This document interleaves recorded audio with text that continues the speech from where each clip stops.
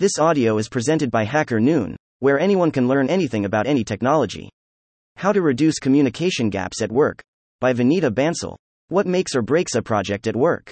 What determines whether employees enjoy working together or try to avoid anything that requires collaboration? What factor enables managers to empower their team members? What builds trust with stakeholders? Effective communication. It's a key ingredient to working together, advancing your career, and making work a happy experience. When communication breaks down at work, more time is wasted in filling gaps in alignment and expectations and less in productive work. Top it with all the frustration, stress, and anxiety that comes from feeling it's beyond your control, and nothing you can do about it that can make it better. In a team environment, when you understand the nuances of effective communication, you can apply strategies to reduce the effects of poor communication. Instead of seeking perfect alignment, which is impossible in a group setting and will only add to feelings of disappointment, focus on what's within your control and the practices you can adopt to make collaborating with others less painful and more fun. Looking inwards at your own behaviors and actions, what gaps exist, what changes are required, what you can do, is empowering. It is a subtle mindset shift that's very effective in controlling your own work experience. Greater than it's time to care, it's time to take responsibility, it's time to lead, it's greater than time for a change, it's time to be true to our greatest self, it's time to greater than stop blaming others. Greater than, Steve Maraboli. When I faced communication issues at work, I adopted the start, stop, and continue framework. This framework, though known for team retrospectives, setting personal development goals, and giving and getting feedback, is also super useful for adopting communication practices to fill communication gaps at work. This is how the start, stop, and continue framework works. Reflect on your past projects, discussions, and meetings. Think about the communication challenges you faced, what worked, what caused problems, and what initiatives you could have taken to reduce those gaps. Then write down 1. Start. Which behaviors you must adopt, and what proactive actions you must start taking to reduce communication problems at work. 2. Stop. Which behaviors and actions are not helpful and only add to more problems. 3. Continue. Which behaviors and actions were helpful that you must continue. You must create your own version of start, stop, and continue, and make it a monthly habit to reflect, adapt, and refine. Openness, flexibility, and curiosity will enable you to break the negative cycle of rumination which only wastes time, and instead, spend it on constructive behaviors and actions. This is how I put the start, stop, and continue framework to practice. You can adapt it to your specific context and circumstances. To reduce communication gaps, start doing this instead of pointing fingers, which is pointless and leads to self-defeating behaviors. I decided to uncover behaviors that had a chance of reducing communication problems but never got around to implementation.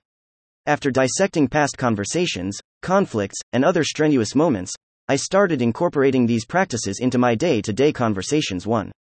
Spend time at the beginning of the project clarifying dependencies and seeking alignment. Leaving this to a later stage creates friction between teams, breaks down trust, and makes collaborating with others so much harder. 2. Be explicit about your needs. Need training, access to a particular resource, context surrounding a problem, clarity on requirements, or even help from others. Stop assuming others know what you want, and explicitly ask for it. 3. If something is important, it deserves attention. The only way to make sure it's heard is to repeat it. Keep doing it till it's obvious to everyone. Repetition may irritate a few people, but it's better to irritate than leave it open for confusion. 4. Stop pretending to listen and actually pay attention and be present. Keep distractions, email, chat, phone, away and commit to being part of the conversation, mentally as well as physically. You'll end up with better solutions and much better outcomes. 5. If you don't plan on doing something, don't say, maybe, or, I'll think about it. Say number. They're going to be disappointed either way. Better to be upfront. 6. Clearly state the intent when communicating something difficult or anything that has a chance of misinterpretation. Greater than listen with curiosity. Speak with honesty. Act with integrity. The greatest greater than problem with communication is we don't listen to understand. We listen to greater than reply. When we listen with curiosity, we don't listen with the intent to greater than reply. We listen for what's behind the words. Greater than. Roy T. Bennett. To reduce communication gaps, stop doing this to ensure that my own behavior and actions weren't getting in the way of how I collaborated, communicated, and worked with others. I decided to stop doing this. 1. Discussions are tailored around pointing fingers and identifying who is at fault instead of finding solutions. 2. Prioritizing individual goals over success as a team. 3. Using excuses and victim mentality to justify outcomes. 4. Refusing to take accountability. 5. Hiding issues with a superficial explanation instead of digging deeper. 6. Covering up mistakes instead of openly talking about them and finding ways to move forward. 7. When something does not go as expected, and assuming people have bad intentions instead of taking situational and other factors into account. 8. Assuming everyone has the context and clarity needed to make good decisions without putting in the effort to actually make it happen. 9. Letting my ego get in the way of a useful conversation. 10. Becoming a bottleneck by keeping all information to myself and not sharing it with others. 11. Avoiding conflicts instead of tackling them head on. Greater than we cannot control the way people interpret our ideas or thoughts, but we can greater than control the words and tones we choose to convey them. Peace is built on greater than understanding, and wars are built on misunderstandings. Greater than. Susie Kassem. To reduce communication gaps, continue doing this. Focusing too much on the negative takes away your power to identify what works well. Looking at your positive behaviors and actions, however small they may be, and strategically employing them can disarm others, build trust, and shine a light on your strengths. It's also a great way to make sure your work is visible and recognized by others. I have relied on these behaviors and actions for years, and they have served me very well in leaving fewer gaps in my communication. 1. Sharing weekly updates with my manager and other stakeholders. Highlight the key milestones, projects on track, projects in a risk zone, and the next steps. This simple update that took 10 minutes of my time saved hours of effort in meetings. Proactive async communication kept everyone abreast of the issues and the steps I was taking to mitigate any risks. There was no point in wasting time in meeting and discussing something face-to-face that can very well be done over an email. 2. Adapting the format of communication based on the target audience. This includes determining the information they care about in the language they understand, e.g., sharing technical updates with my manager while focusing on business metrics with product and business stakeholders. 3. Understanding the channel, email, face-to-face, chat, which suits them best to receive these updates and aligning on the frequency of such communications. With everyone aligned, less time is wasted in ad hoc conversations. 4. Documenting key assumptions and observations, instead of keeping them in my head, and getting a sign-off from the stakeholders before starting development to reduce gaps in understanding, thereby making fewer avoidable errors. 5. Being clear and explicit about timelines by doing proper effort estimation instead of being vague with my commitment. 6. Holding others accountable to stick to their side of the deal and making sure they understand the impact of not meeting these expectations. 7. Aligning on the success criteria.